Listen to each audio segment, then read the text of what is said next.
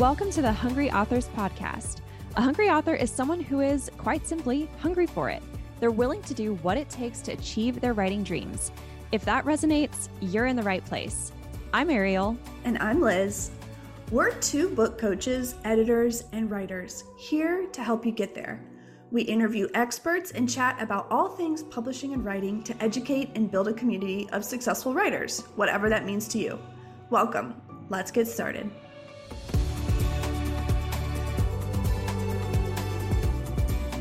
Hey friends, do you remember the 1990s hit show Home Improvement with Tim the Toolman Taylor and every millennial girl's favorite crush, Jonathan Taylor Thomas?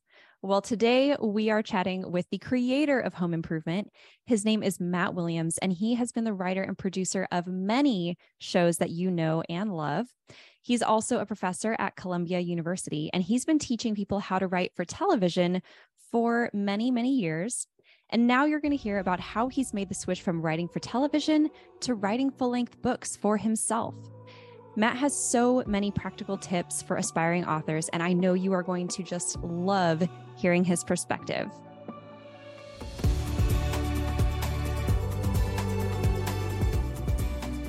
So Matt, you've had a really interesting journey to becoming an author. I think your journey is not typical, but it is really cool. So could you please tell us a little bit about your path to becoming an author?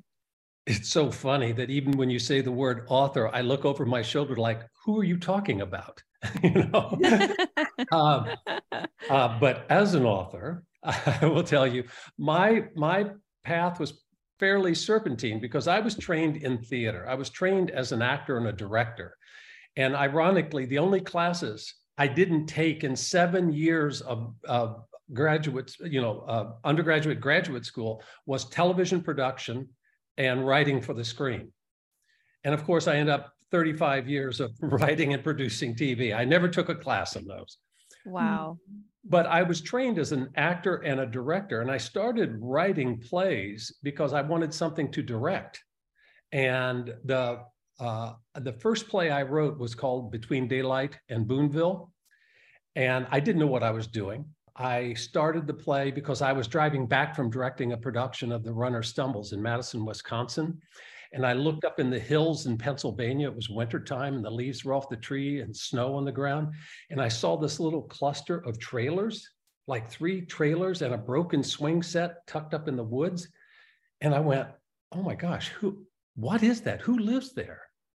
And I always travel with a yellow pen, and I started scribbling as I'm driving, and I put it away. Anyway, it ended up being, I had to write the play to find out that those are the wives of the coal miners, and that's their makeshift community.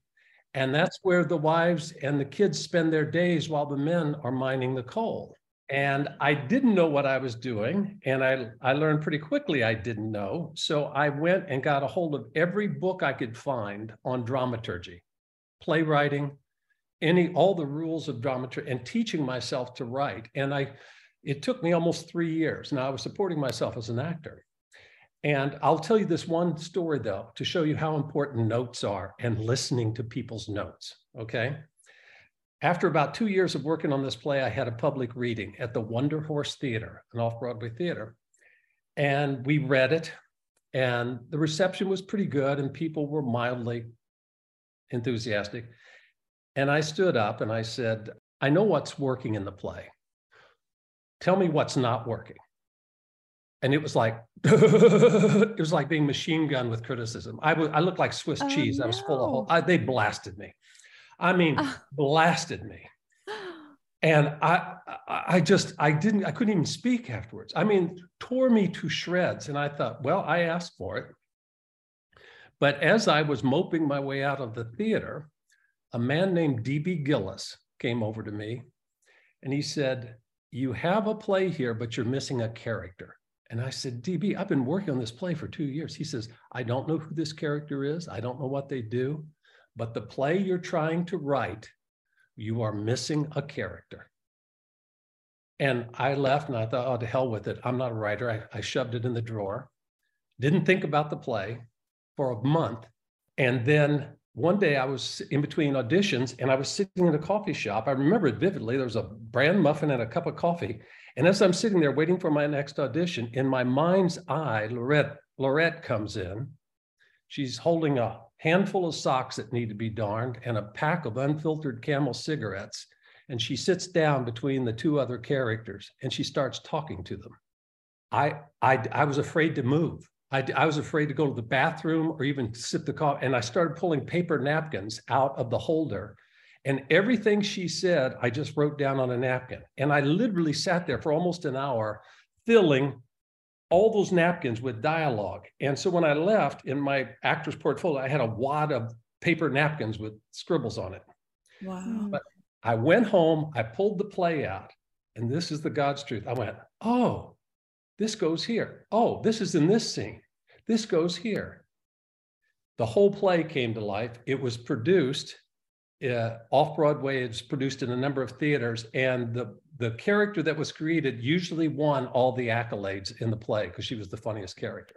So that's just, that's an anecdote of how I learned to take criticism and trust when your gut starts clicking like that. Mm-hmm. Yeah, well, it sounds like you were visited by the muse and you were ready for it, which is incredible. Well, I was ready because my daughter asked me about writing, and I said, I spent 3 years teaching myself dramaturgy, how to write a play, so that when the muse taps you on the shoulder or divinity or whatever you call it comes floating through you, you have the skill set. I tell my students at Columbia, I can't teach you how to be sensitive. I can't teach you how to be funny. I can't even teach you how to write dialogue.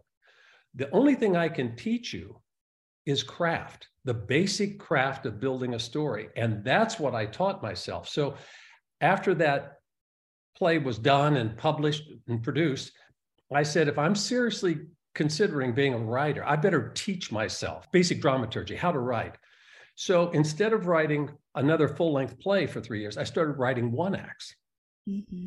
Because the DNA of storytelling, all the elements of a 3-act play or a 2-hour musical or a 2-hour are contained in a 1-act play. So I started writing these 1 acts, and for some reason, they all started to evolve and become very funny. And then those were produced. One of them won a playwriting competition, was published. Here's the serpentine journey. And I hope if this gets boring, stop me. But I had this bundle of 1-act plays that I had written that were exercises. I never intended to show them to anyone. I literally locked them in a trunk. My wife, the woman I'm now married to, her best friend was in Washington, D.C. and saw a production of Between Daylight and Boonville. And she came to New York and she was a director. And she said, where are your other plays? And I said, I don't have any. She said, you're lying. Where are they? And God's truth. And I said, well, I've got these 1 acts in this trunk, but they're not very good. They were only exercises. She said, I want to read all of them. She did. She was the one that produced and directed them. Another producer heard about them, said, I want to take these to HBO and have them done as a comedy special. My first trip to LA, I flew out there. I met the director, Jay Sandridge, and he was going to direct these 1 acts as an hour special on HBO. It fell apart, as most deals do. I didn't hear from anyone for a while. 2 years later, I get a call out of the blue. Jay Sandridge had given those 1-act plays to Marcy Carsey and Tom Werner, and they were launching a new show called The Cosby Show. And they had read the 1 acts, and they said, would you please come in for an interview? And that's how I got on The Cosby Show, from my exercises. That's so incredible. But the point of all that is, whatever you write as well as you can, and you have no idea whose hands it's going to end up in, and make sure that your writing reflects who you are. That's right. What I pound away at my students is, at a certain point, we're all going to have the same skill set, basically. But at the end of the day, I'm going to hire Ariel or Liz because it's your soul. It's that your essence that you're putting in your writing. And your book's going to feel, or your play's going to feel, or your movie's going to feel different than anyone else's. And that's why I'm going to hire you. Right. Yeah, I love that. And, it's a little like lofty and esoteric, but I imagine you can relate to this. I'm primarily a ghostwriter. And so while I'm writing words that originated from someone else, or at least ideas that originated from someone else, and highly collaborating with them, as you probably do or did, in when making TV shows and writing and producing, a lot of it is, it's highly collaborative. And though someone else might be reading dialogue you wrote or acting out an idea that came from you, like someone else is doing it, but there's still you in it. Like, that's why, like, it doesn't feel ghostwriting is an entirely, or even script writing isn't an entirely, is an effort that entirely leaves, that is a ghost, honestly, because you're in it somewhere. You know what I mean? Like, you can't keep yourself out of it. And I think that's an asset, especially in partnerships that work really well and teams that work really well. Like, it's a piece of you in all of it. And that's what kind of makes it magical. I agree. 100%, 100%, especially when you have actors interpreting what you wrote. And what used to drive me crazy in TV is I'd have writers who were so precious of their words. They go, no, they go down on the floor and go, tell him, but I want to go. I go, you're not going to give an actor a line reading. Let them read it. How is the intent, is the spirit of that line and the intention being met? Then let them interpret it. That's why you have actors, to interpret those words, Matt, tell us a little bit about how working in TV and doing like your plays and TV writing, how that translated into writing a whole book. Because I love to listen to and study people who write other things. I mean, learning from people who write whole books is, of course, informational, but I think it's even cooler and sometimes even more instructive to listen to people who write other things, because making those connections and drawing those lessons from other places just, I don't know, can sort of translate in a different way. So anyway, tell us about what it felt like to jump from that to writing whole books. I was intimidated at first, even though I'd written thousands of hours of TV and probably hundreds of hours of film. The notion of putting down something only in prose that people are going to read. And I realized at the ripe old age, as I was approaching 70, I went back to school. So what I did with 1X when I was teaching myself how to be a playwright, I got every online course I could wrangle and find about creative nonfiction, fiction. I even took a grammar class. I went back to school, and It was kind of priming. And the book, can I plug the book? Of course, please do. Yeah. It's called Glimpses, a comedy writer's take on life, love, and all that spiritual stuff. I didn't set out to write glimpses. What I did was, these were exercises. I said, I'm going to practice writing prose. And what happened was, this is truly inspiring and fun, because writing for TV and film, what you were just addressing, Liz, what you put on the page is what the camera is shooting. So I can say, Liz rubs her finger on her lip or plays with her earring, and if I want to say, Ariel nervously wrings her hands as a bead of sweat trickles down her cheek. Well, that's what the camera is seeing. But in TV and film, I can't put on the page what Ariel is thinking or feeling, or what Liz is thinking or feeling. Right. Yeah. So when I started writing prose and went, I can go and I can expose the whole inner life, not only of characters, but my own inner life in the prose, it was so liberating. Because think about it. We 200 and some odd episodes of Home Improvement, and every episode's 22 and a half minutes long, and you have a finite number of sets and characters.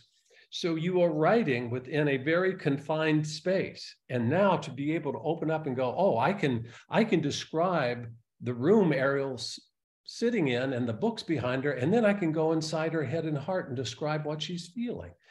That to me was the epiphany when I started writing prose. And it seems like, duh, well, of course, that's what writing is. But 35 years of constant production of TV and film, I hadn't allowed myself that joyful experience.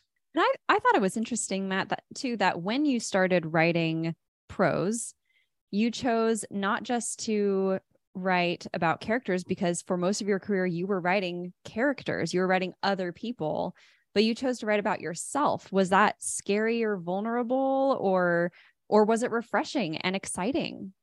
It was two things. One, being vulnerable, because the persona, the mask that we present to the world, and the mask I wore for years was Matt Williams, the Hollywood guy producing TV and film.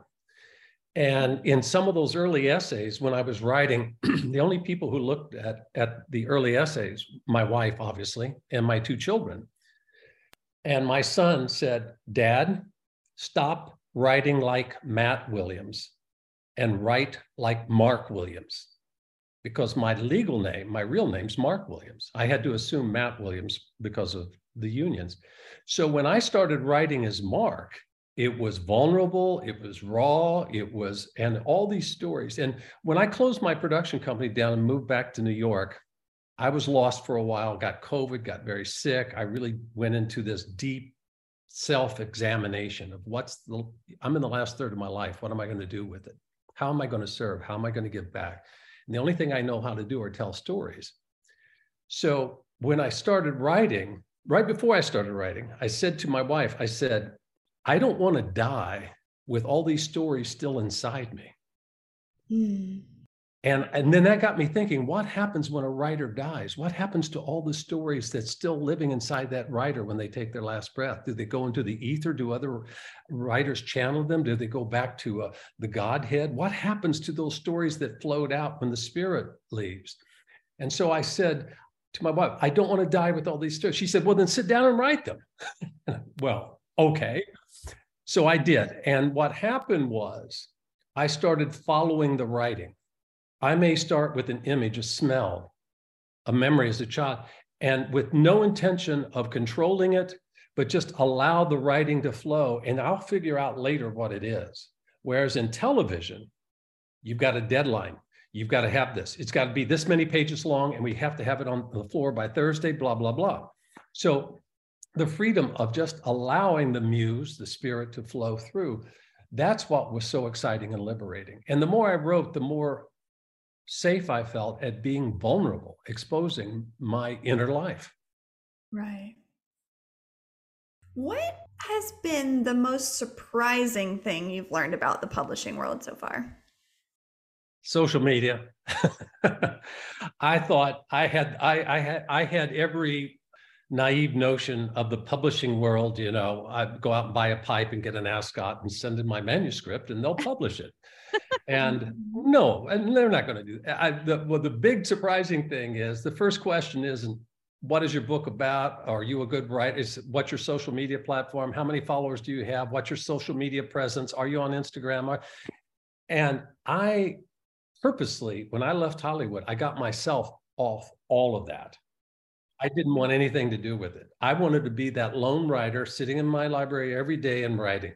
Well, now that's kind of kicked me in the butt. So I've got to launch this whole social media campaign in order to sell the books that I'm writing. And I have multiple books in mind that I want to write because I feel like this one, the one I just finished, was like the first olive out of the jar. The other olives are kind of tumbling out now. So I'm excited to write, but I know I've got to do the social media dance to satisfy publishers.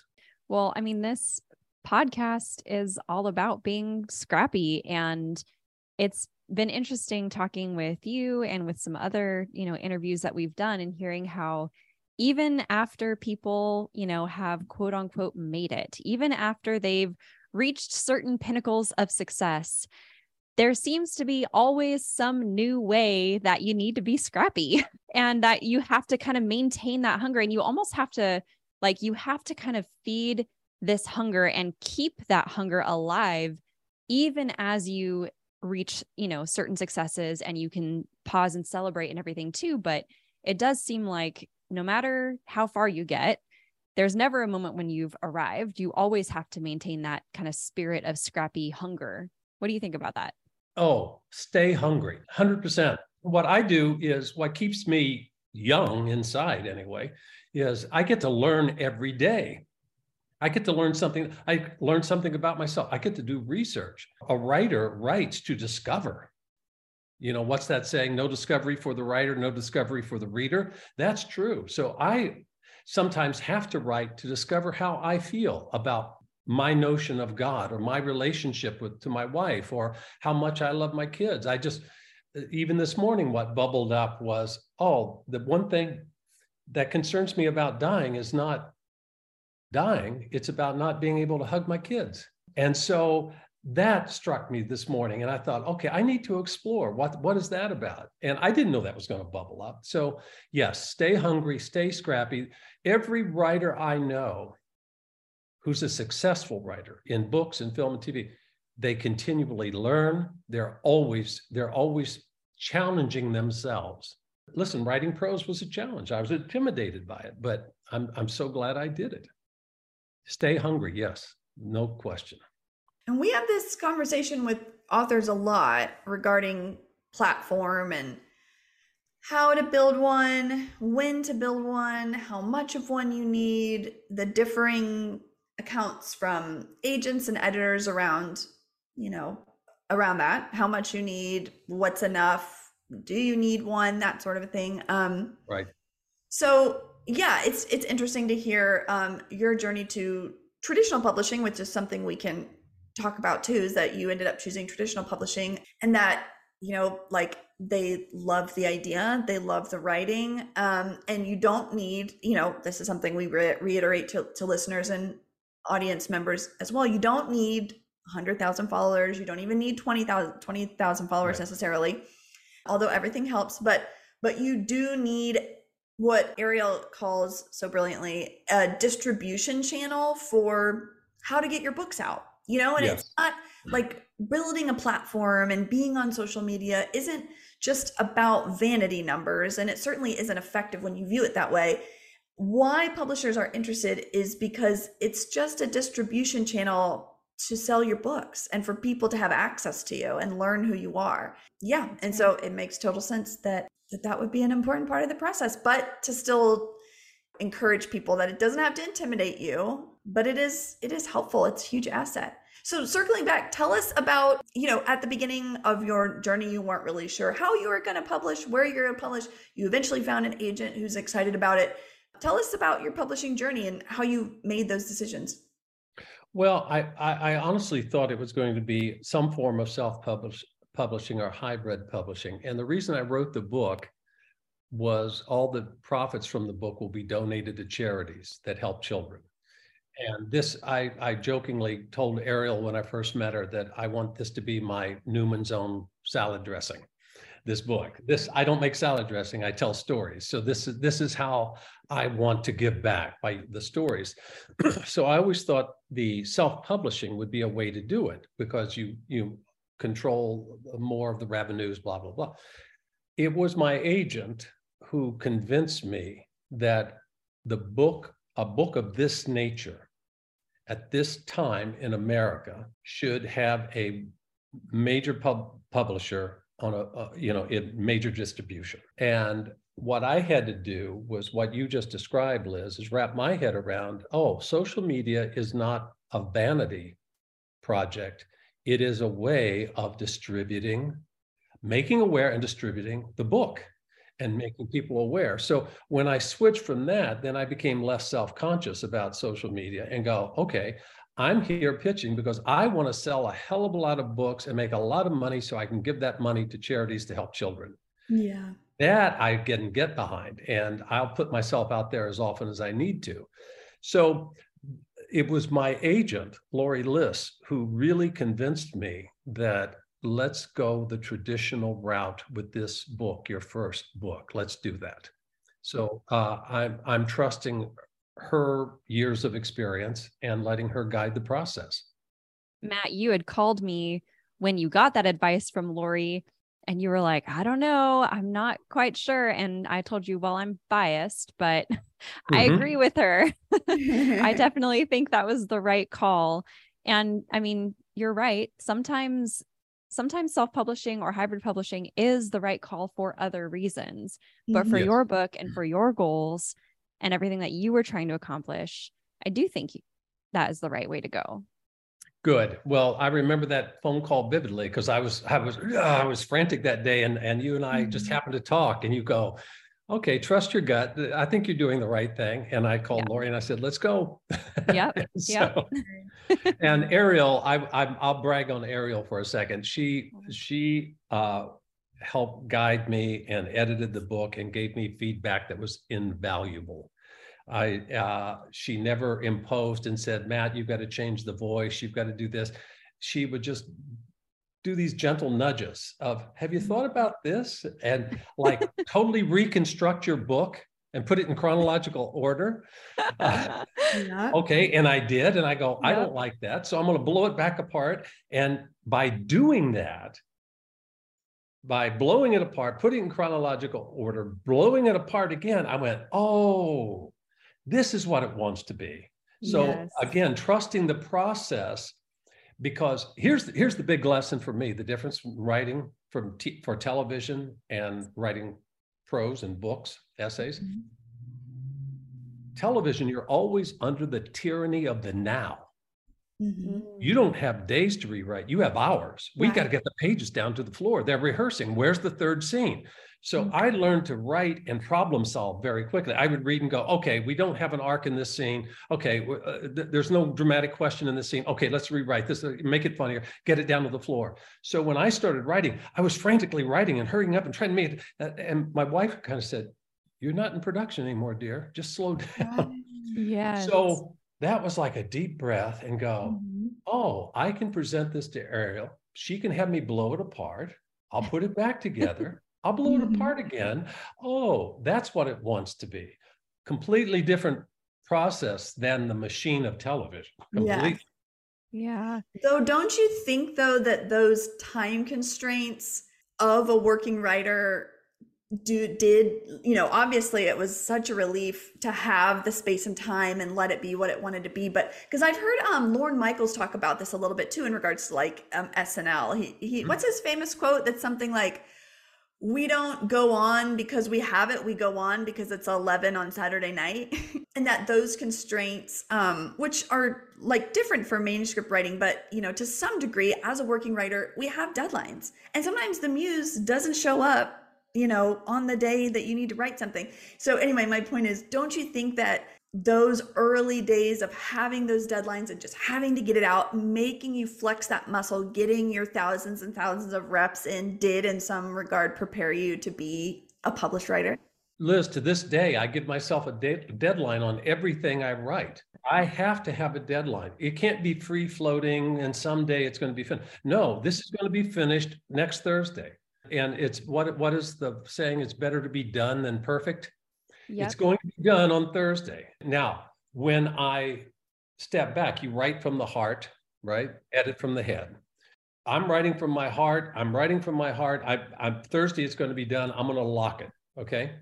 Now, when I get feedback or criticism or notes, then I allow myself what if I move this here for that? But I can't work. And I don't think any writer should work with an open end. You've got to have a deadline. You must, because it just focuses. It's the difference between an incandescent light bulb and laser. As soon as you know what you're writing and you've got a deadline, that incandescent light bulb goes zoom and focuses in, and you've got a laser. And that's when you're really writing. And when you're writing like that, then your brain becomes a dream catcher. And everything you hear, every snippet of dialogue, a commercial on TV, a song on the radio, your kids passing by becomes, oops, can I use that? Oh, snag that. I can use that. That's the exciting part of writing, that when that dream catcher in your brain is snagging little pieces out there in the world, and then you can't wait to get back to your yellow pad or your computer to implement it. Yeah. Matt, I'm wondering if you can share a specific story that you share in the book. And I think that a lot of people listening will be curious too, just to know what it was like to work with some of the celebrities that you've worked with. But I specifically would love for you to tell the story of how you met Tim Allen, because this is one of my favorite parts of the book. And I also think it's interesting because it was a time when you were tempted to ignore the muse, I think. Well, in the book, I talk about spirit voice, trusting that spirit. You can call it your true voice. You can call it intuition. You can call it instinct. I call it your spirit voice. Like when I laid eyes on my wife, she was scrubbing a toilet and had Lysol in one hand and had yellow gloves on. And I looked at her and I went, that spirit voice goes, you're going to marry this woman and have children with her. I knew the second I laid eyes on her. Wow.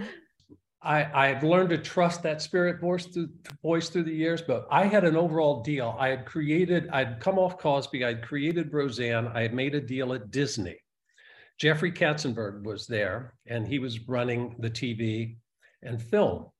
And Katzenberg said, I've got this stand-up comedian that I want you to meet. And I said, no, thank you. I said, I don't want to work with another stand-up.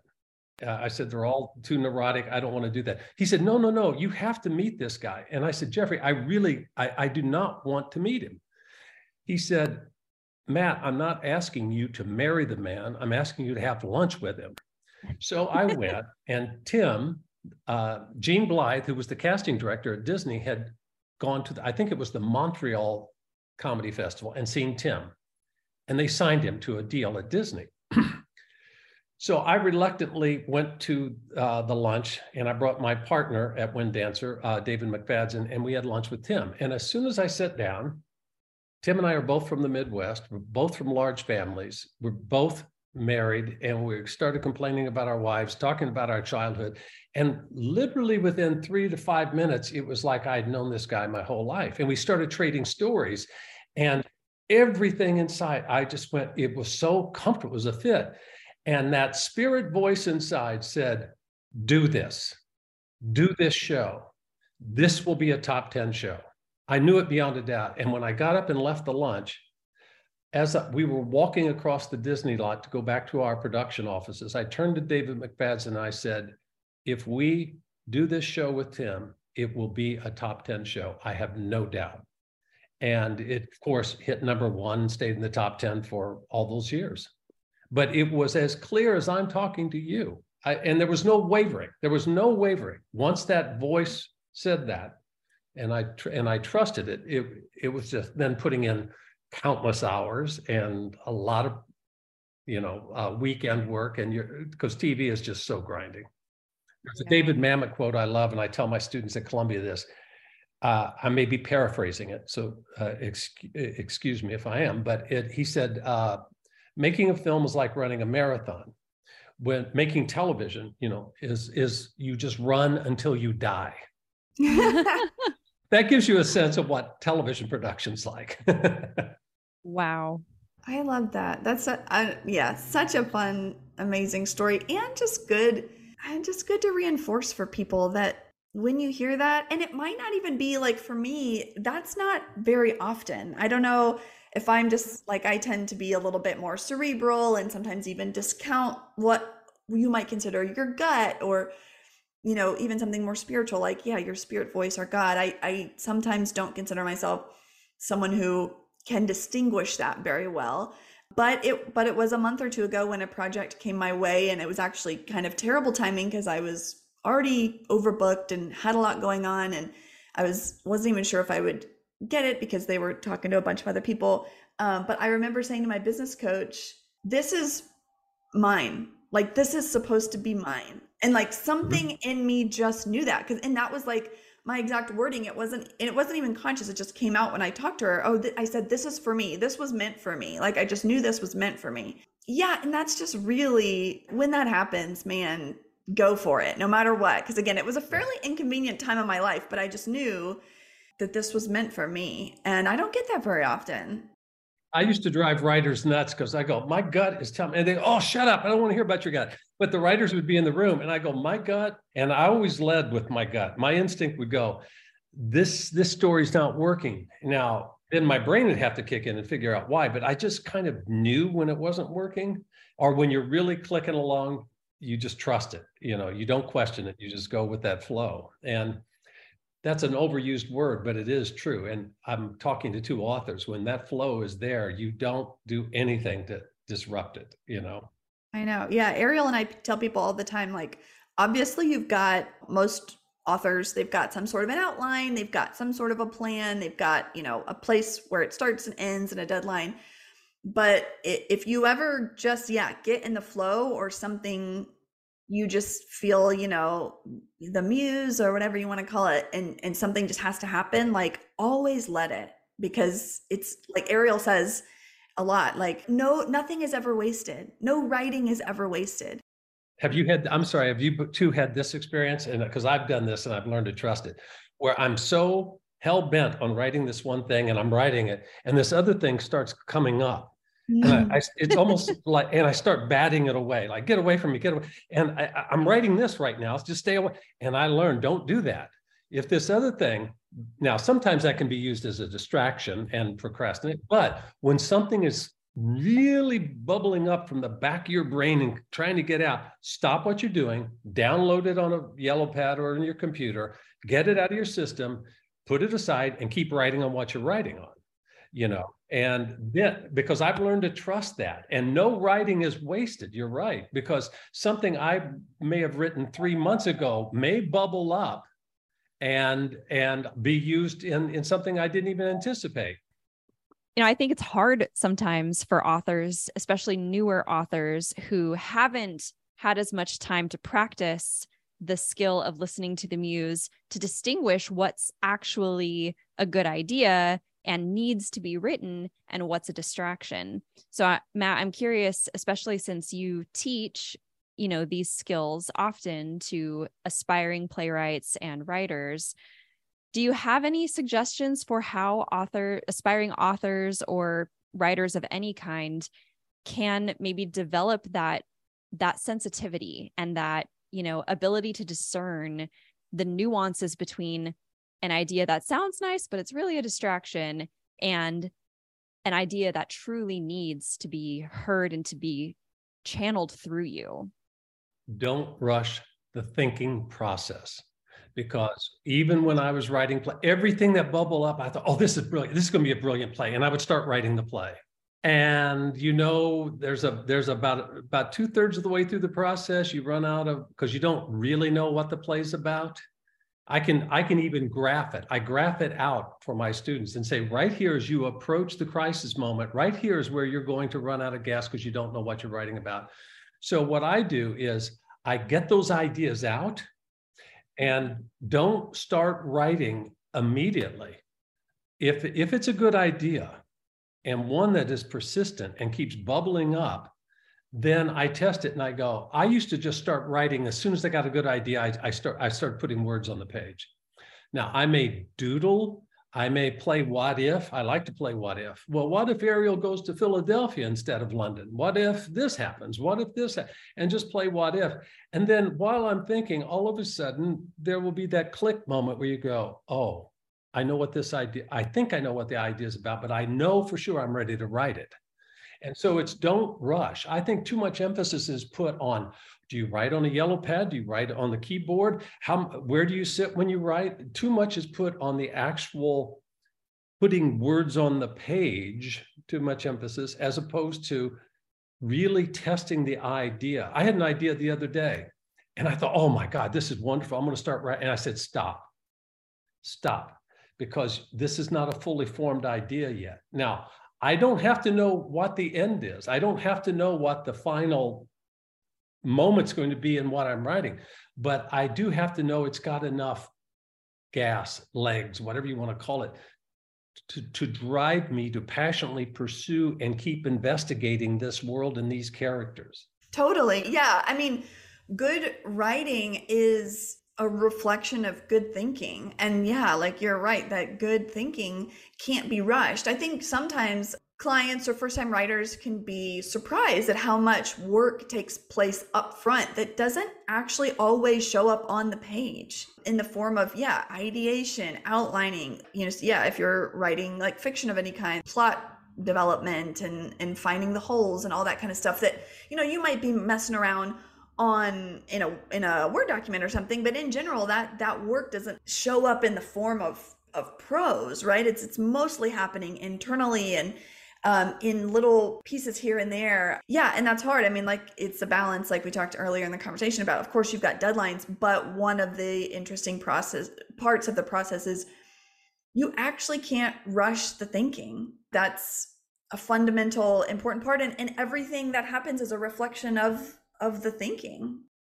I like to write on a yellow pad because then it doesn't feel like, oh, I have to polish the words, and I can scribble and draw doodles and arrows and go, oh, remember the flower over here. And I can just, and it's free floating. It's almost like somebody's dumped a 1,000-piece puzzle on the table and I'm kind of moving okay. And then all of a sudden you kind of know what the puzzle is. You have a sense of what it is, and then you start writing. But yeah, don't rush that. I know Edward Albee, who my wife worked with at her theater for a number of years, and she created a master class where master playwrights would come in and mentor burgeoning playwrights. And Edward Albee said he would think about a play for almost a year. He would write it in his head and talk to the characters every day for a year. He would walk and think about it, and then he would sit down and write it in a matter of weeks. But he spent a year thinking about that play before he would write it. Now, that's his method. You can also write one word and see where it leads you.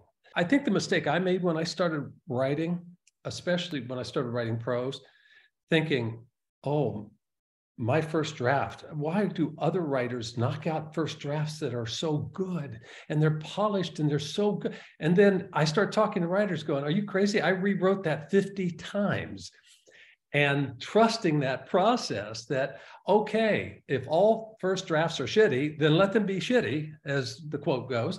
But the joy is in rewriting. And when you're rewriting, you start discovering these sublayers that you didn't even know was in the writing. And so the process of rewriting has become joyful to me instead of a pain. Well, that's good, because I think for most people, it's still a huge pain. And I think, honestly, that it's the rewriting and the editing that most aspiring authors find intimidating. I think so. I know my students resist rewriting because what they knocked out is, and I go, I use the term cherry bomb. Be prepared to cherry bomb your script, blow it completely apart. And if you're not prepared to, now, one thing, and this is about taking notes, because when you're running a television show or you're making a film, you get notes from many people at the network, at the studio. You get so many notes. And I always took them.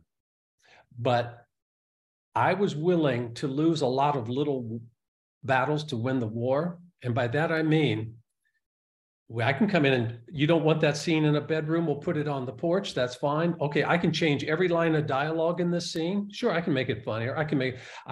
But what is the intent?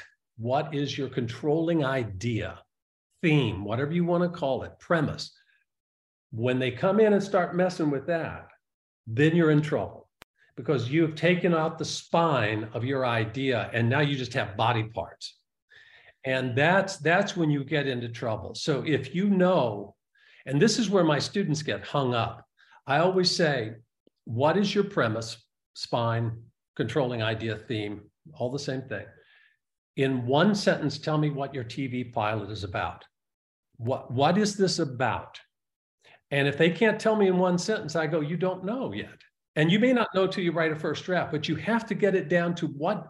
And then when I really mess with their heads is, and this is a television pilot writing class, but I do this in film classes and with playwrights. What do you want your piece to do? Mm-hmm. What is this half-hour sitcom that you're writing? What do you want it to do? And of course, make millions of dollars and make me famous. Okay, get that off the table. Why are you writing this? What do you want this television series to do? And that's where they get tripped up.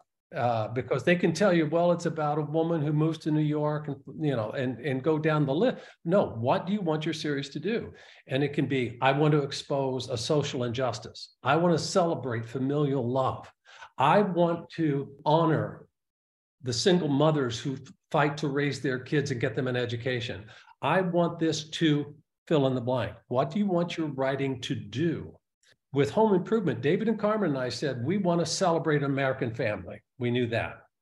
We knew that is something we wanted to do. And this American family, just celebrate them and make it aspirational so you want to hang around that house, right? But that's not what the premise is ultimately about.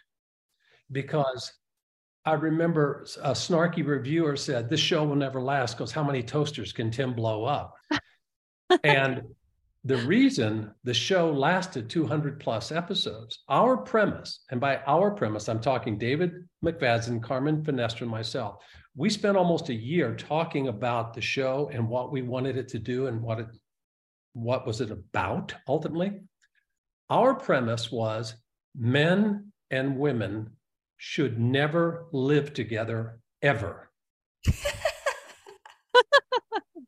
That was our premise. Because that's really funny. I would never have guessed. No, yeah. Because, and it was triggered by the book Iron John. Okay. And Deborah Tannen's book, You Just Don't Understand. And her book is Women Speak a Different Language Than Men. Men are hierarchical and competitive. Women are, they think differently. And so we said, men and women, everything that happened in that program was through a male and female lens. Yeah. Yeah. And so even raising boys, the network wanted to have a girl. We said, no, we want Jill to be outnumbered and outgunned. So we had 3 boys. So even how to raise the boys, you see, male, female. Tim, let's go dance naked in the yard and howl at the moon. She's trying to raise 3 future husbands. Yep.